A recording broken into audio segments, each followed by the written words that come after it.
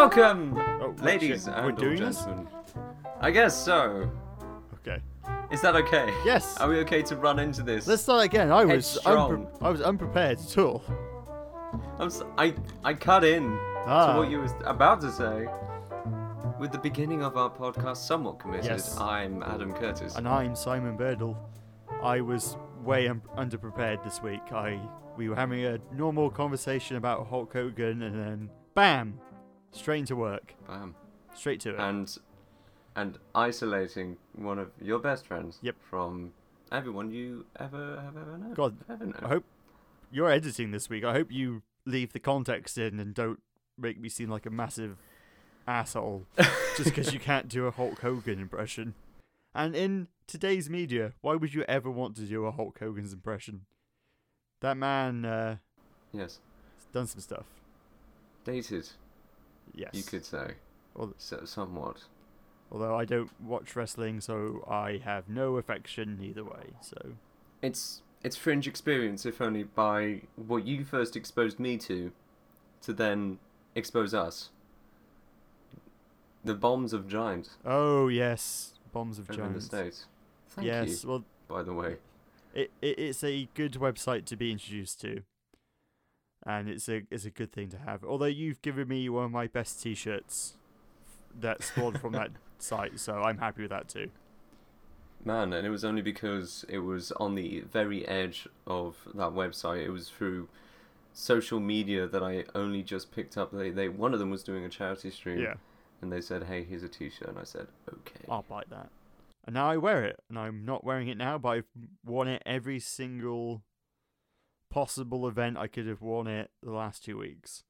It's a T-shirt that says Dan Reichard is a monster, which is the most accurate statement I've ever seen on a T-shirt before.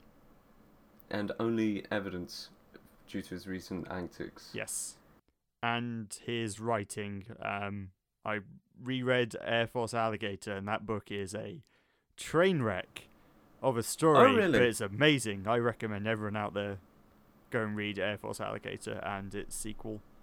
I've not read his recent book though, which was the the smartest kid in dumb class or something. I can't remember the full title of that. I know it's like the smartest kid in special class, or it's basically a autobiography of his life and him growing up. Sure. But yeah. Speaking of events, Ooh. over the last 2 weeks, would you like to tell me about where you wore this t-shirt? I had grand plans for this, wearing that T-shirt, because on my stag do you handed it to me, and I thought, I've got 2 runs coming up, and I would wear it on one of them and hopefully get on television wearing that T-shirt. Didn't quite go to plan. Ended up wearing a different T-shirt for really silly reasons, but yeah, the last 2 weeks I've been pretty much training for some badly planned runs I signed up to almost 6 months ago. Cool. Earlier this year I was horribly out of shape, and I didn't exercise and didn't really eat healthily or do anything. Earlier this year I thought I would change that, and me and a friend from work signed up for the Cardiff Half Marathon, and I thought, great, well there's a reason to train, so I'll head towards that. It's a fantastic goal. Yeah, it is. I started training, like I've started running every day now, and that was kind of like sort of my motivation of like, hey, you just go and do stuff now. You got to keep doing more stuff. Have more activities in your day-to-day life, like you need to do Japanese and all this stuff. So that was just one of the things I picked up. So last weekend was the Swansea 10K, which is another race I signed up to. And I've never ran any farther than 5k before. So you can imagine how that was going to go. How did it go? Well, okay, I'll start with the Swansea 5k. Basically, like I said, I've been training for it. So I had run about 7k by the end of it, like, of actual training. Like, I could run a decent, like, distance and be okay with it. Don't get out of breath and feel like I could keep going. So come the day, I was a little nervous and just a little apprehensive. Like, I don't know if you've ever done a race at all, Adam. No. No, Simply I no. didn't really. No, I didn't really know what to expect. Like, you kind of see on TV and television that everyone just gets into a pen and you start running, and it's just a bunch of fun. Like, no one's competitive or anything. And while that's generally the case, when you get in that pen at the start of the line, just the amount of people with their eyes on you just makes you really nervous not to trip up coming out of the gate. And that was the only thought going through my mind was, whatever you do, doesn't matter what time you do, doesn't matter how fast you run, just get out of there, don't trip up, and don't be an embarrassment. Being hemmed in amongst that crowd of people, and just the fear of kicking somebody in the wrong way as you're leaving this pen you were describing, that sounds mortifying, and that's perfectly viable for you. Although on the Swansea one, I said, because basically they split the pens up. I didn't realise this, although it makes sense going there. They split you up into your predicted times, so that the faster people get out ahead, so you're not slowing them down, and the faster people don't have to run around you or try and dodge, or vice versa. Like, the slow people don't need to like dodge out of the way of the faster people. So casual people, shall we say? Casual people. People. So I put myself down for like finishing the 10k in under an hour, which I thought was a reasonable amount of time, considering I haven't done this before. Got in there, and there's this. They have like people with the flags that are pace markers. So they are people that say, "This is the hour mark. If you stay behind me, you will finish this in an hour."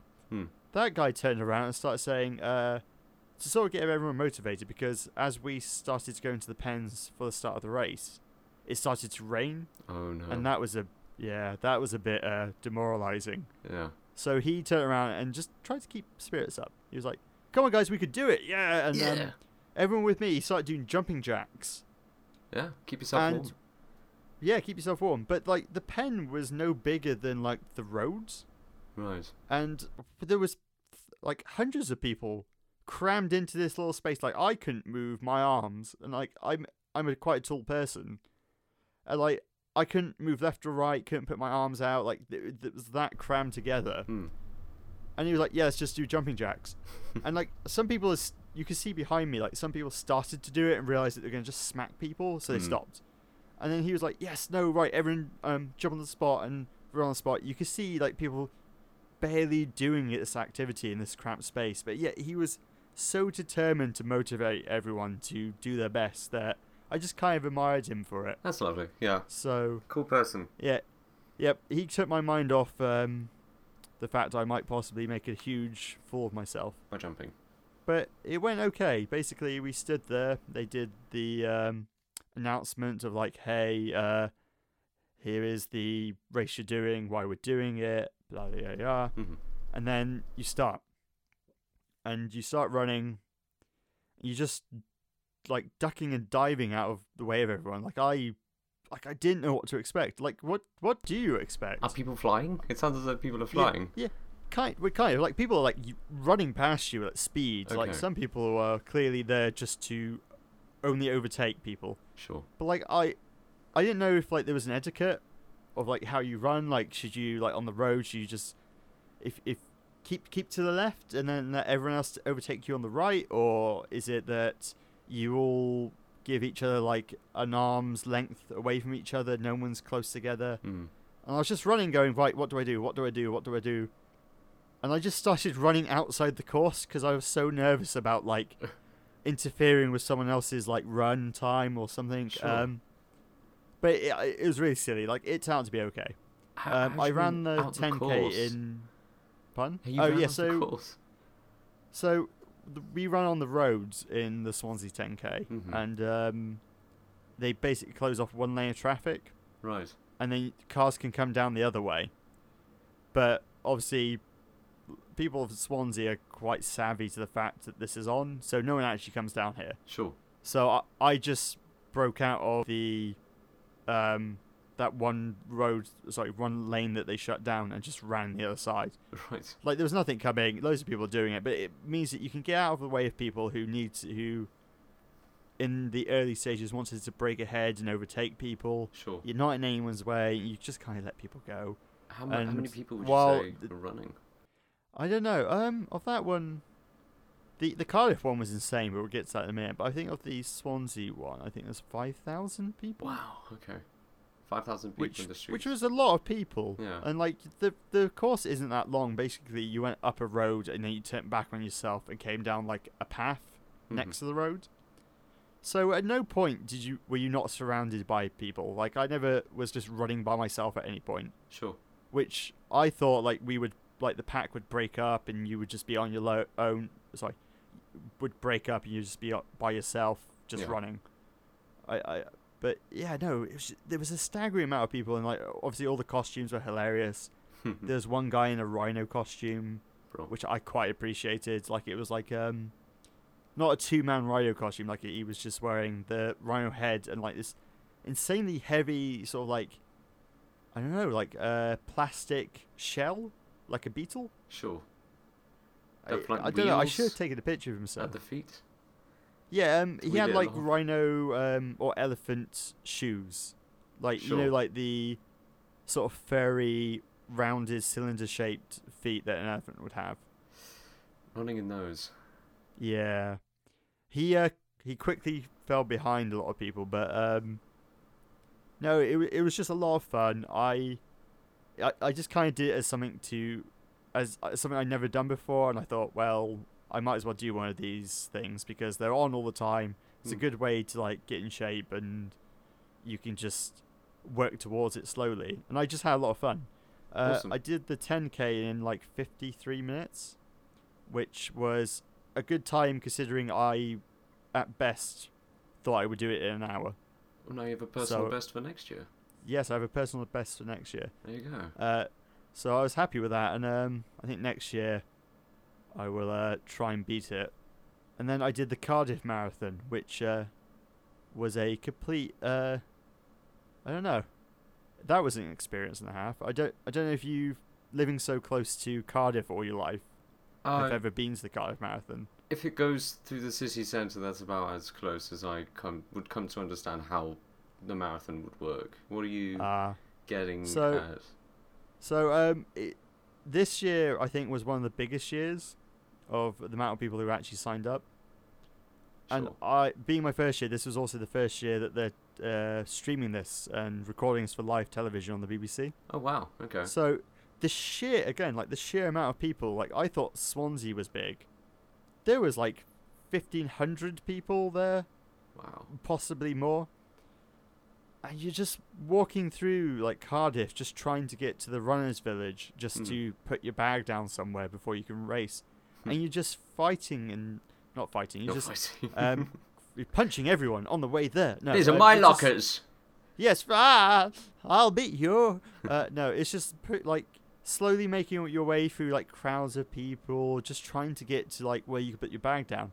Was insane. Like I was just dumbfounded. Like again, having no expectation, just thought, oh, it would be like 5,000 people. You just walk up, put your bag down, just go.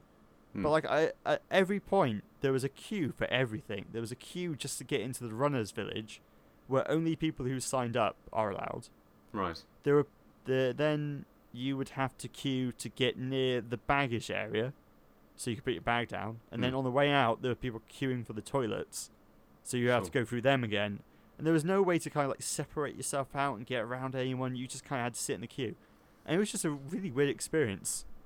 And there was you could tell who had run the marathon before and people who were new to this by some people were running through all these people, like already jogging on the spot, trying to get around people, just running on like grass, getting around like the big queues. And there were other people who were trying to like push themselves through other people.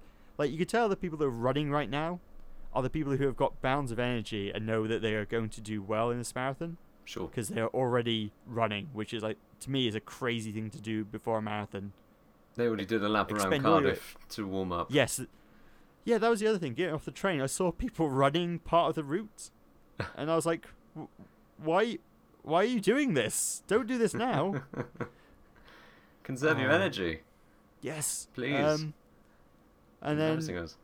basically I signed up. Signed up. I got there, put my bag down. I met a couple of friends who were doing the run, not with me, but they had signed up as well. Cool. Sort of said hi to them, and then you get funneled into a pen.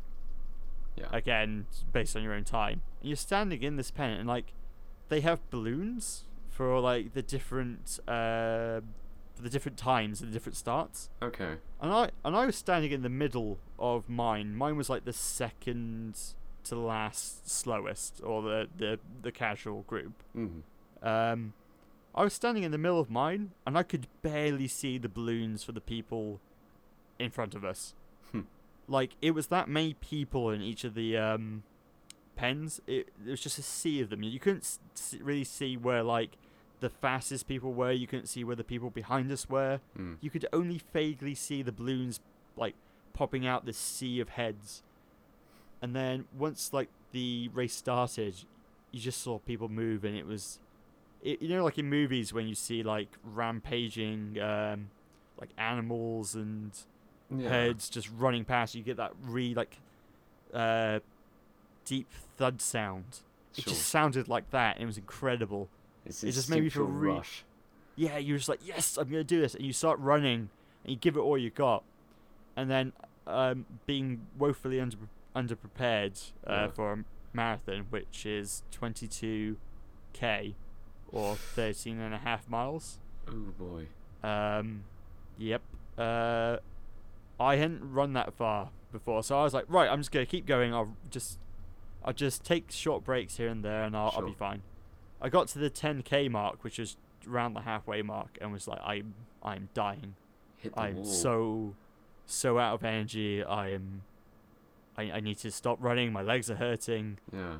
And you just see all these people running past, and it was like really friendly as well, because people were like, because you have your name on your time on your bib, like you get given a number that you have to wear. Because your name is there was a lot of people like, just come on, Simon, come on, you can do it, and like urging you to go on. And then I found myself like turning to people, go like, come on, Sam, you could do it, come on. Yeah. And like, it's just really friendly. Like, I expect it to be surprisingly competitive, or just people were there only focusing on their time.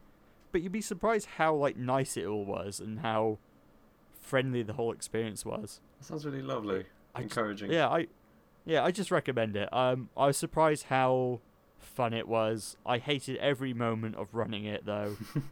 By the end, I was in tears, almost, just by like, my legs were hurting, my feet were hurting. Yeah. I miscounted the miles as well near the end. Oh. So they have mile markers here and there to sort of show your progress and just make sure that you know where you are.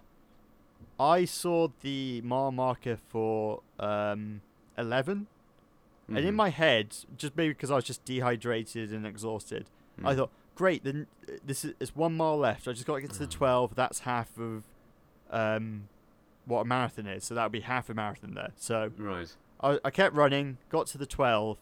I was like, all right, it hasn't stopped. Okay, I'll keep going. I kept going. Right, it's not ending. What's happening? And I saw the 13. I was like, 13 miles. Oh God, what's happening? Oh no. And you kept running, and like, it just seemed endless after it. I was so exhausted, like, because I had thought, well, if it's only a mile left, I'll run it now. I'll just put all my energy in. I'll sprint to the end. It'll be fine. And then, yeah, that was just it just took the wind out of my sails. I was like, oh. Uh-oh. No, identifying your pace, I'd imagine, is key. Yeah. But, short story, like, it was a really fun experience. I did it in the whole marathon in 2 hours and 22 minutes. Oh, sorry, 2 hours and 20 minutes. Ooh. Which isn't a great time, but for my first attempt, I'm happy with that. I think that's a reasonable time to get around. Sure. They also, as you go through, they give you all the goodie bags as well. They give you your medal, and there was just a crate of bananas. And I've never seen people go so mad at like just yanking whole like bunches out of the crates and just walking off with them. I've never heard of bananas being handed out at the end of a race. It's usually bacon sandwiches. Is it? I thought. No. Yeah, you need all the energy back, and the best way is No. usually through something sloppy and horrible.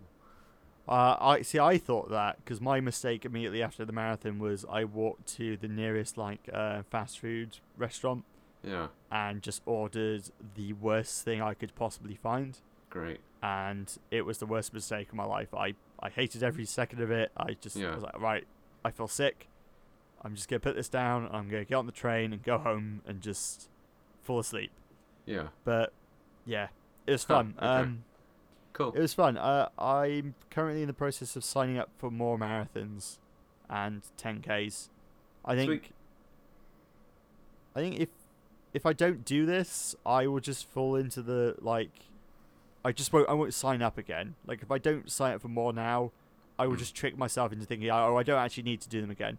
But if I sign up to them now when I'm still in this kind of honeymoon phase of still really enjoying that experience, I'm more likely to do more. Your running phase. Yes. It's a good phase. Running. It's a good healthy phase. Yes. I recommend it though. And also to Julian, a quick shout. He probably doesn't listen to this at all, but this man came up to me near the end of the race when I had that realization that there was still a long way left to go. Right. And pretty much kept my spirits up and ran with me near the end, and it was that guy helped me. I probably would have got a worse time if he wasn't there. Sure. So if you're out there, thank you. You're the reason I finished. From one corner of the internet to the real world. Thank you. Yes, thank you. What was his name again? Julian. Yes. Thank you. Thank Thank you for helping But no, my friend Simon. Yes. To the end. That's basically been my week, really. Cool. I've done some other stuff, but I've been dying to ask you, considering what was planned last week. So what was planned How last did it go week? on Friday? How did it go at the V&A? Yeah, it was really fun. I'm just going to immediately throw out there. I was going to say outright, a blast was had. A blast was had. Mm-hmm. By who? It was me because it was fun. Ooh.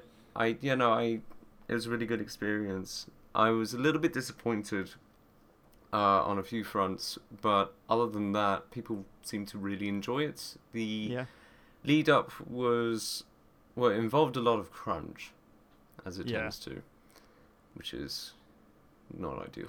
Was what you expect from being very close to showing off your game in the first public venue. Yeah, the game is in no way meant to be ready to be shown, and it was basically a case where 80%, should I say 80%? Let's be reasonable. About 40% of the game that I showed at the V&A was made the night before. Wow. Yes. That's horribly irresponsible of you. Yes, no, I'd managed to play test a lot of it beforehand. It was just this last little bit that took up a good few hours of sleep the prior night, so that was tiring for one, but exciting. Anyway, with the V&A, everything was leading up to it, and we were setting up the stalls. People got to get their hands on it, and I'd say it was at least a 90% success rate. I'd say a lot of people really enjoyed it, at least from what I could tell. Anyway, the 10% involved, I think, 2 players basically got up and walked away because they didn't get it, which is perfectly reasonable. The one level that they both left on, I think I needed to rework the cues as to how they should solve it. Let me think. The rest of the 90%, I'd say a good number of them picked up on a lot of things. I hate doing this where I have to be horrendously vague. As I was saying to you before we started, I didn't really want to go too far into this. It's only because this will be largely ambiguous and I can't go into such explicit detail about what the game is, if only because that is very much what the game is. It is about its secrets and all that fun stuff. And all that. But if you can't talk about the game that much, can I ask you a couple of questions? Because last week you were worried about a couple of things. I just wanted to follow that up with you in terms of you were really worried about would people get within the first couple of moments of playing the game what the game was. Did anyone like give you any feedback like that, or because if it was that generally positive, it seems like your worry wasn't really founded in that most people got in there and kind of understood what the game was. Yeah, I managed to tack on a bit of context to the beginning of the game, if only to feed people in, and I think it served that purpose quite well. But before, I was just dropping people into the space and just kind of expecting them to let them roll with the punches. The problem with that is they have no agency as to why they're in that space to begin with. So if I have a transitory moment where I have them going from at least one largely different looking scene off into another one, then at least there's a connected thread between there that they can start pulling in their own questions and saying, well, what has changed and why is this different? And I think that lends itself quite readily to them enjoying the rest of the game or the demo that they did last week. I didn't have anybody explicitly say or ask, well, what happened at the beginning. I think they just kind of accepted it, and whether or not they're able to come to those conclusions that I wanted them to see, I don't think I really care at this point, because that 90% really enjoyed it, and I'm happy with that. If I were to do a playtest in the future, I would probably press a little more hardly, but with this exhibition space, with the public coming into play, they will have their time, and they would have either enjoyed it or not. Yeah. I saw some pictures, because you put it on Twitter, of just people like crouching down and taking photos of the that screensaver you were displaying on the monitor. Yeah. Outwards. Was that just playing like the game again? Kind of, but not. It was just rolling security footage of the space, and it's a lot of. If you don't stick around, you'll see. You'd imagine it was just a screensaver, and it was just going through a slideshow even. You'd imagine it was a slideshow, and it was just going through screenshots of the game. But one prominent feature of the game is that it has a day-night cycle, and that is an actual rendering of the scene live, and things happen in there. That was basically the setup. One monitor showing that off, and the other being the thing that the people played. And hopefully, I'm going to say tomorrow, I was coming up with a bit of trouble with some code earlier today, all to do with the day-night cycle, actually. Yeah. And I'll probably just release that as it is. Piecemeal? Cool. That's the phrase? Would it be like a shareware demo or something like that? It'll be on itch.io. Oh, you put it on itch.io. Yeah, and I've put a button in so that people can just hide the words untitled and a first-person jaunt, which is the tagline. That's such a good tagline, by the way. But also, you should do that. Yeah. Because Go on. Sorry. Quickly before you do, you should release that, because then we can actually talk about some of the stuff about the game on the podcast without having to be vague, because people could play it or just see a little bit of it. Yeah. Okay. The actual demo itself, I found some bugs while I was playing it at the V&A. Yeah. And I know what I need to do. But hopefully that will go up at some point. That actual demo will go up on itch.io at some point. But yes, no. So I had this lovely American fellow come up and talk to me, and he just said, John is a fantastic word. I love the English language, and he was talking about I guess his exposure to the British language quite early on was through YouTube channels like Total Biscuit. That was the first thing that he described to me, is watching him. What's a narrow view to have your entire summation? No. Probably not just exclusively through him, but just that was the first thing that came up, and I don't know. Just I had this lovely conversation that lasted about 10 minutes with him, just him professing his love for the English language. I'm like, you're a wonderful human being. Let me think. There was some really lovely experiences watching the players go through the game, because as we've already detailed, this was the first public testing of people playing the game, so it was lovely getting not only new people playing the game, but also people who wouldn't so normally go into this sort of thing naturally. People who probably don't play games on the regular and just Yeah. Okay, I guess I'm here now. I'm gonna play this video game. So there was a group of people that really hit all the cues really quite well, and another there was just this. She must have been 7 years old. A 7-year-old girl who was in a primary school uniform. She was the darndest thing. She was adorable. She was so adorable. My goodness. She reached the part at the end of the demo and she was like, "This is scary." Yes, it is. It is. But you're reacting so lovingly to it. Oh, you're great. She picked up on it so much quicker than anybody else. It was insane. She really. Wow. It's not that she flew through the demo, but she really enjoyed every part of it, and I came away feeling all warm and snuggly over it. And yeah, no, she was fantastic. I ended up speaking to her, I guess, grandfather, who was a developer himself, and we were talking over coding in C# and using Unity and using engines in general. Actually, I was about to ask, what a weird thing for like a grandfather to bring your daughter to. Like, hey, we're gonna go and play some video games at this place. No, she was super lovely. I can't think of. Oh, well, we can go into what I spoke about on Twitter. Incredibly briefly. Right at the end of the show, we were starting to pack up. A fellow and I think his girlfriend came along and basically poured his heart out, saying, well, I'll first say word for word what he said. Everything was utter shite in comparison to what you have here. Wow! And I was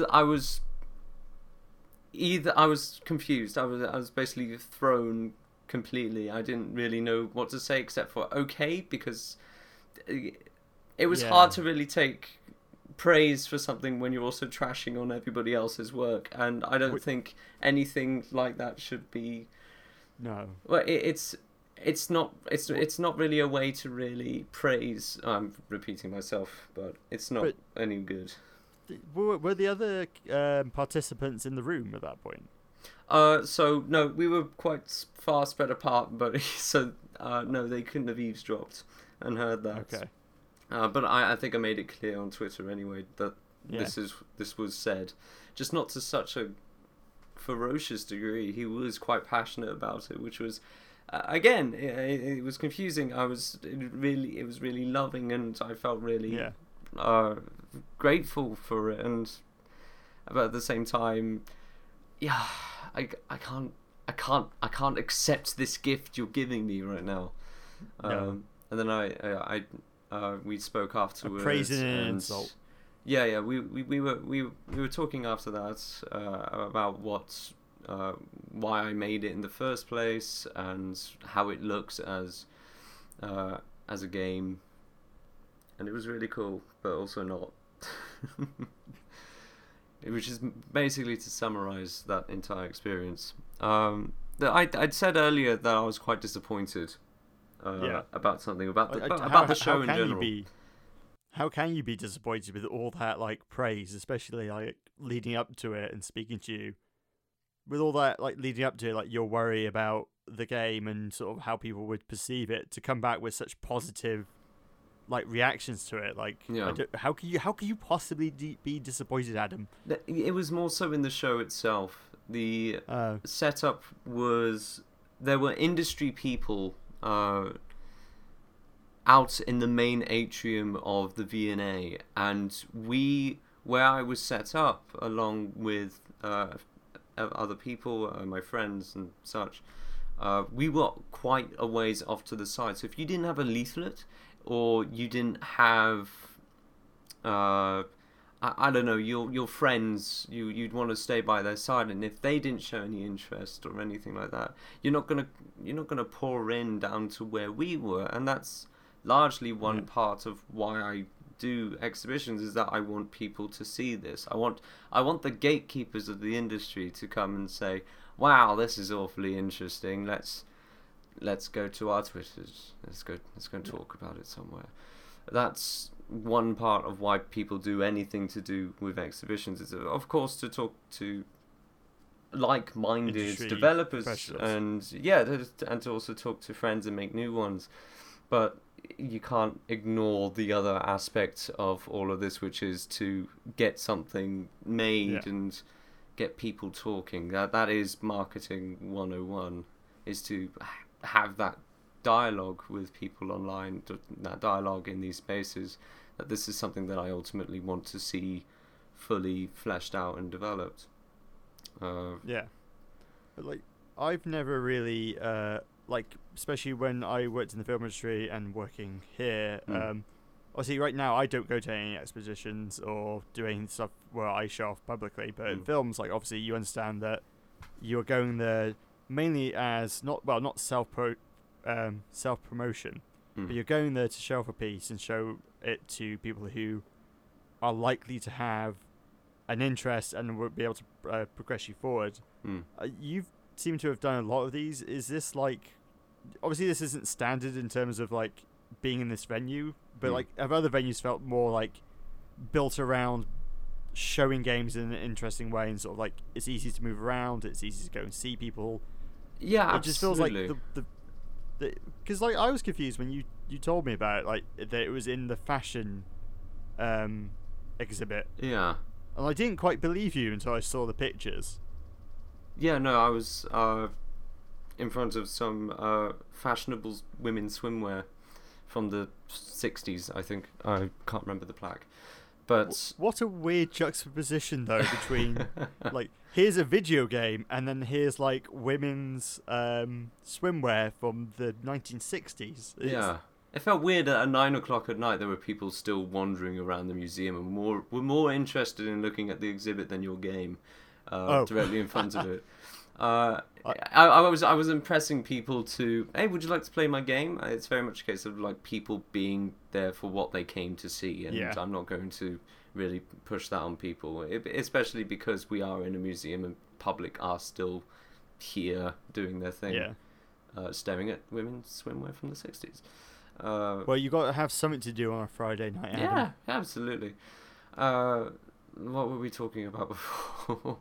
With other venues that I've personally exhibited, more welcoming. It's not that we weren't welcomed. It's just the focus was out there in the atrium, where there were these fantastic cabinets from We Throw Switches, I think run by a guy called Andrew Dice, who's super lovely and I haven't spoken to in years. I ended up talking to him very briefly. And I never got a chance to actually look out in the atrium myself, but I'd imagine that's where people were more. So that's where the drinks were. That's where the bar was. That's where the DJs were. That's where all the activity was. And then I'd say at least half a minute's walk down the hall. That's where we were. And nobody's gonna make the journey unless they were either prompted, they know you're down there, or if they knew anybody down there. I just don't think it was that kind of show. I don't think it was that kind of show to really explore your options. It was more so a meet and greet for friends past. And if you didn't know anybody down there, then what's really the point? It's kind of upsetting. Have you got any other expeditions coming up where you're going to show this game off again, or are you... Expeditions. I spoke to you earlier. Expeditions. I can't speak, Adam. Sorry. I can't speak. No, but yeah, are you into like crunch time now, or are you going to keep showing this game off for the next couple of months and get more feedback? Yeah, I'm going to keep pushing this thing. I'm going to... I'm not going to it, but I'm showing this game in Texas in November. Ooh. Wait, you're just shipping it over there? I'm sending them a copy. I'll have a table. We'll see how things go. I might actually be able to go. We'll see. I recently sent off the game, or a very early version of the game, earlier than last week's, to a show in Spain, where you just have to do a 20-minute talk at this show, and they'll pay for everything, expenses and accommodation, food, all that jazz. Is that equivalent of like a GDC kind of venue where you're going to talk about a subject about that game? Basically, yeah. Okay. I think that'd be really cool. Smaller. GDC is huge, but smaller in scale and Spanish. Yeah, that's what this is. Is that the tagline for that venue? GDC is huge, and this is in Spanish. Yes. Yeah. Oh yes. No. Like GDC but Spanish. Yes, there you go. There you That's go. that's the podcast title this week. We've already established how great my taglines are. Yes, they'd be spotless so far. 100%. It's horrid that I can't name things, but my taglines, they're not bad. Perfect. Great. I'm trying to think of the other ones you've come up with. None If spring any. to mind. Yeah, no, there you go. Okay, so that's the end of that. Yep. No. To be further, What else? I guess, to be further reinforced with future taglines. We'll see. Yes. Well, the other thing we've been doing this week, I guess me and you've briefly discussed about this before coming on, but we want to start doing some streaming. Yes. Hop on Twitch, open up OBS, say, hey, Yes. we're going to play some Cuphead? Yes! Possibly. Hmm. Because, obviously, because when we first started talking about this podcast, you wanted to do streaming, and I was very apprehensive about the whole idea. But I've been spending the week playing around with OBS, so I've come around to the idea. So hopefully we can do some streaming. Yes. But Cuphead has just come out, and we're both fans, and can't wait to play this game. So Yes. I don't know what we're going to do with it, but you've got some ideas. We can't, so I don't want to say anything set in stone because we know how that generally works out.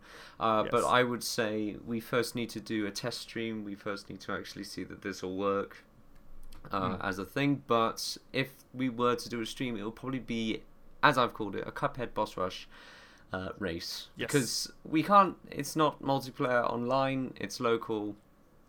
Much to our dismay, as we were yes. researching this the other day. Yeah, we didn't realise they didn't even have a peer-to-peer connection or anything like that. It's just local, unfortunately. So what we would do is... You also came up with a really good idea earlier, but that would also mean having picture-in-picture to work. Yes. Being My able to pull idea each other's was- stream down and putting it on our own. Sorry. Yeah. My idea was that we would try and beat the game, but if one of us dies, the other player starts playing. So Take then it's over. just a race. Yeah. So I can't play while Adam's playing until Adam dies, then I can start playing, and then it's a race to can finish the that world or the entire game. Yeah. We'll talk about but we don't know what we're going to do with Yeah. it though, really, at the moment. Yeah. But it's just an idea. As we said, we're not committed, but tentatively we might do some streaming next week. Yeah. On the off weeks. On the off weeks, Or yes, just on we'll the weekends. Oh yeah, on the weekend. Streaming is such a fantastic thing of the modern day. Like, it's something that couldn't obviously exist like 10, 15 years ago in the same way as it does now. On And I think it's just Justin.tv. oh my god, I forgot. That became Twitch, didn't it? That became Twitch, I believe, yes. Because, what was the other one? There was another streaming service at the time. Ustream. That would... There's a good number of them. They're all I terrible. Yeah. I remember giantbomb.com. This is really bad, and I shouldn't say this out loud. Go on. They have a premium content section, so you would have to have a membership to see that stuff. They would stream it on justin.com, and that would not be behind a paywall, so you used to just be able to watch everything if you went to justin.com and then watch the Giant Bomb stream. You can't tell people this. It's okay. Well, obviously justin.com is now gone, and I'm pretty sure Twitch does not store streams past a certain date anyway. Right, okay. I don't know. I'm sure the old stuff has been wiped ever since they took them over. Also, we are obviously both experts at stream, as you can tell. Oh, yes. At stream? At Twitch, as you can tell. I can't speak today, Adam. I think they'd be synonymous. I think you're right. Yes. Ustream exists as a service, and I think they had a partnership with PlayStation or Xbox, and I have never heard anything from it. It's all been Twitch. Didn't PlayStation buy them because they had that Playroom that came with PS4? Twitch is owned by Amazon. Amazon is Twitch. Yeah. Yeah. I don't know about I think PlayStation or Sony. Stream or whatever the service, Sony bought out one of them. Because there was amazing stories when the PS4 came out that people were playing Live Room, and basically it was kind of like the iToy camera, if you remember that from the PS2, where it would just show video of you and then track some items to you. So you'd be like playing a game where you're punching bags left and right, and the screen would interact. They released Playroom, which was like you spawn a robot and it would interact with you based on the camera. Right. People were just hosting talk shows Yeah. via the iToy app and the camera. They weren't playing the game part of it. They were just using that camera, would invite guests on, plug microphones into the PS4 controllers, stream it over the internet, and just have discussions. Like there were discussions about games, movies. There was like just general talk. It was like a secret part of the internet that exists in this very obscure way. Yeah. And it was fascinating to watch. Underground streaming. Yes. Sadly, though, that all went away, because if you give the internet this powerful tool, you know immediately they're going to abuse it, and there was some underage drinking that happened on this platform, and some other nefarious stuff that ultimately ended those chat shows. But for a glorious 2 weeks, there was this underground network of podcasts and chat show hosts and weird elaborate sets that just amazed me coming out of the PlayStation's launch. I think the most positive thing I could say about it was, the Playroom stuff is amazing. I think anyone should buy a PS4 just for that stuff. Just for now a redundant service. Yes. Great. Well, not now, obviously. Now, don't buy a PlayStation for that. It doesn't exist. But at the time, I would have totally recommended buying a PlayStation based on that one app. And it wasn't even a game. There was no actual game part other than here's this robot flying around. Sure. But I remember exactly now. Yeah, no, I remember the previews at E3 when they were showing off the new tech. I say new tech, it's a webcam on top of a PlayStation 4. Unmoderated streaming. It was effectively those 2 weeks, and people were getting away with a whole lot, which is not good. What are we doing now? I could quickly talk about a Pong update, and then we could go into the medium stuff. Pong. Talk us about Pong. So yeah, in testing the OBS stuff for streaming, I've been recording myself coding and doing all kinds of stuff, actually, to be honest. Not nefarious stuff like in Playroom. No, that can't have a repeat of that ever. But just testing it out, I recorded myself editing last week's podcast, and just to see how it would go. And while that footage is ungodly boring, just watching my face listen to the same 6 seconds of audio while I decide what I need to cut out, I probably won't ever release it. I started on your recommendation last week when we talked about rubber duck programming. Oh yeah. I took that to heart, and I really actually enjoyed that idea.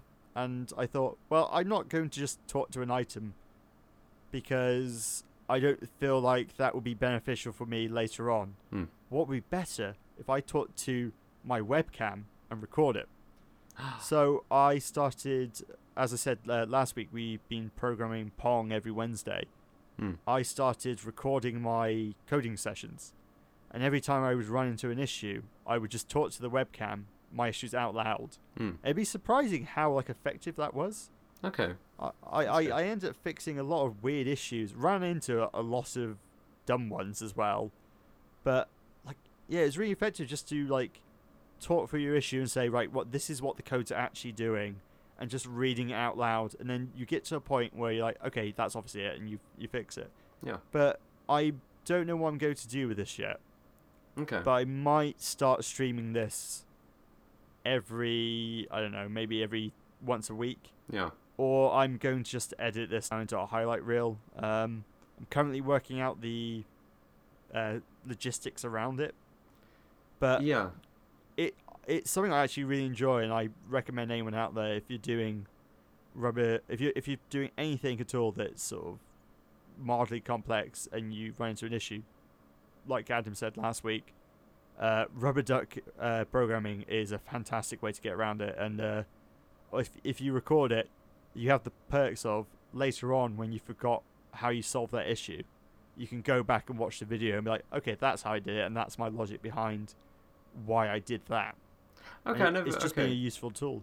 I never thought about the archiving process and how that actually also lends itself, because if it was just you in front of your webcam not saying anything, it's not going to be any good to you later. But actually referring back to that and you actually expressing out loud into the space what your problem is, that's actually quite a useful way of doing it.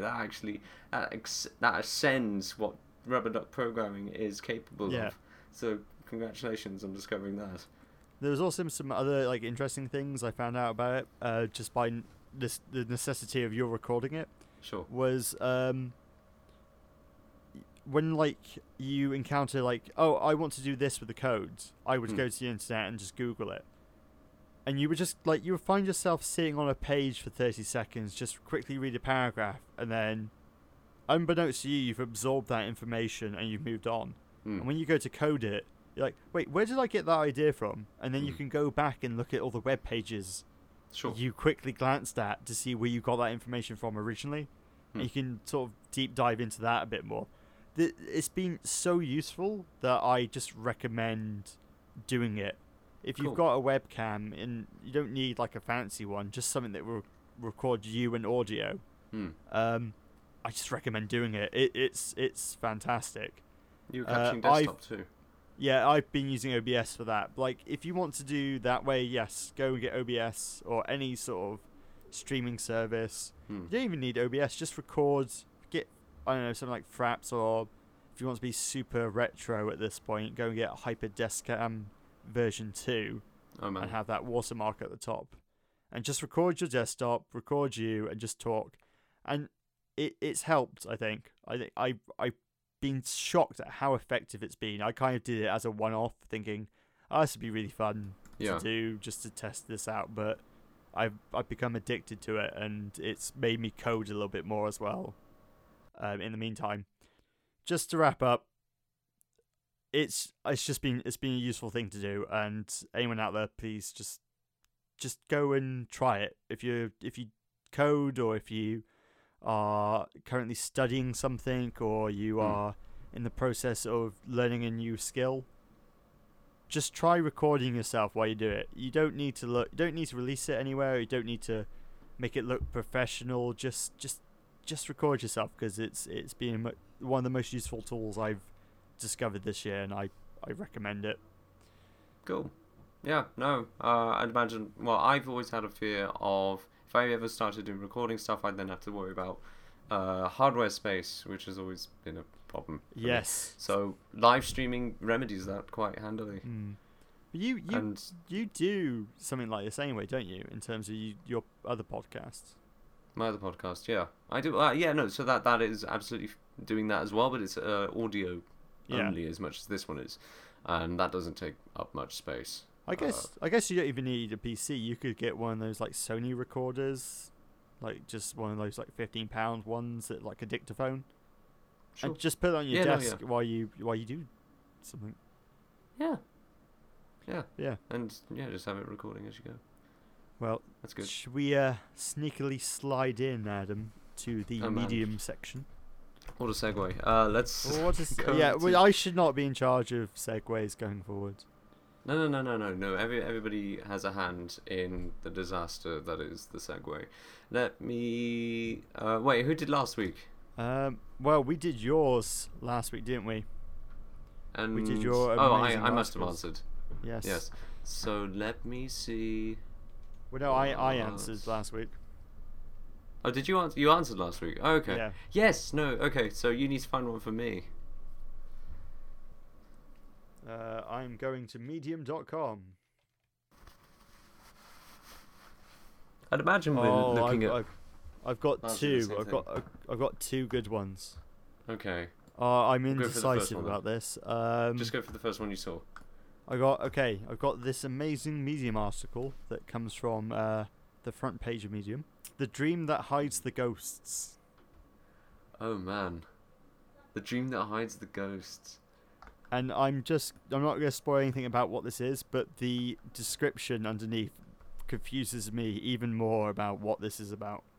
Okay, that's a lovely title. If only because it's just it tells so much of a story already. Yes. The dreams that hide the ghosts. I don't know. Do you want me to spurn off into a whole thing? You could absolutely go off and say, "Oh man, okay." Well, no, I'm just playing it up now, not actually doing it, which is annoying. This might actually be a bad one for me. I got the crazy thing I could think this would be about is, like, obviously the title is about, you could make it like a narrative out of it, but what if it is a Kickstarter like page, and that's the product? Here is a dream machine that will wipe ghosts from dreams. Hey guys, we're no more ghosts out of the Bay Area. Yeah. It's like anti-ghost siren. That's what they're trying to sell, and this whole article explains the meaning of it. Okay. Yeah, no, we got ourselves a dream machine. We're going for $250,000. And what it does is basically it shooes all your troubles away. Justin, if you could describe further. I should be doing this all in an American accent. Yes. Thank you, Adam. Well, clearly you've bought our last project, the Ghost Remover 2000. It's the same principle. We use science mumbo jumbo to enter your mind in the same way Inception uses that briefcase. And then I cut in and just say buzzwords. Buzzwords. And then we get rid of only any imagery that resembles ghosts. So if you're having horrible dreams, doesn't matter what they're about. If there's a ghost in there, we'll get rid of it. We can't guarantee you won't have any more bad dreams, but you won't have bad dreams with ghosts in it. It's a very single-minded product. We've only got one goal, and we do it very well, but that's it. Here at No More Ghosts, we say, what the fuck's a dream catcher? A dream catcher catches all dream catchers? Negative dreams, doesn't it? And ghosts. I didn't think actually a dream catcher did anything in terms of... I thought it was just a myth that it caught bad dreams. It's placebo. It's just fun. Placebo. Thank you. Yes, Simon. Thank you. It's been a rather slapdash episode this week, but there was a lot to talk about. Yes, thank you extremely, everyone, every single one of you. Yes. For listening. Quickly again. And enjoying this podcast. Yes, and also especially after last week where we got quite a few extra listeners in randomly. I don't know how or why, but welcome new listeners. Okay, welcome new listeners. Apparently we have new listeners. Welcome. Quickly to end it, follow us on Twitter at... oh god, I forgot a Twitter handle, Adam. Quite committed. It's quite committed. I'm not committed to remembering that name yet. But yeah, I've been Simon Birdle. Follow me at Simon Birdle on Twitter. And I am Adam Curtis. You can follow me on Twitter at Adam G. Curtis. The cream of the crop. That is the worst whole yes. I've ever heard. That sounded not only nothing like him, but no pop culture figure ever.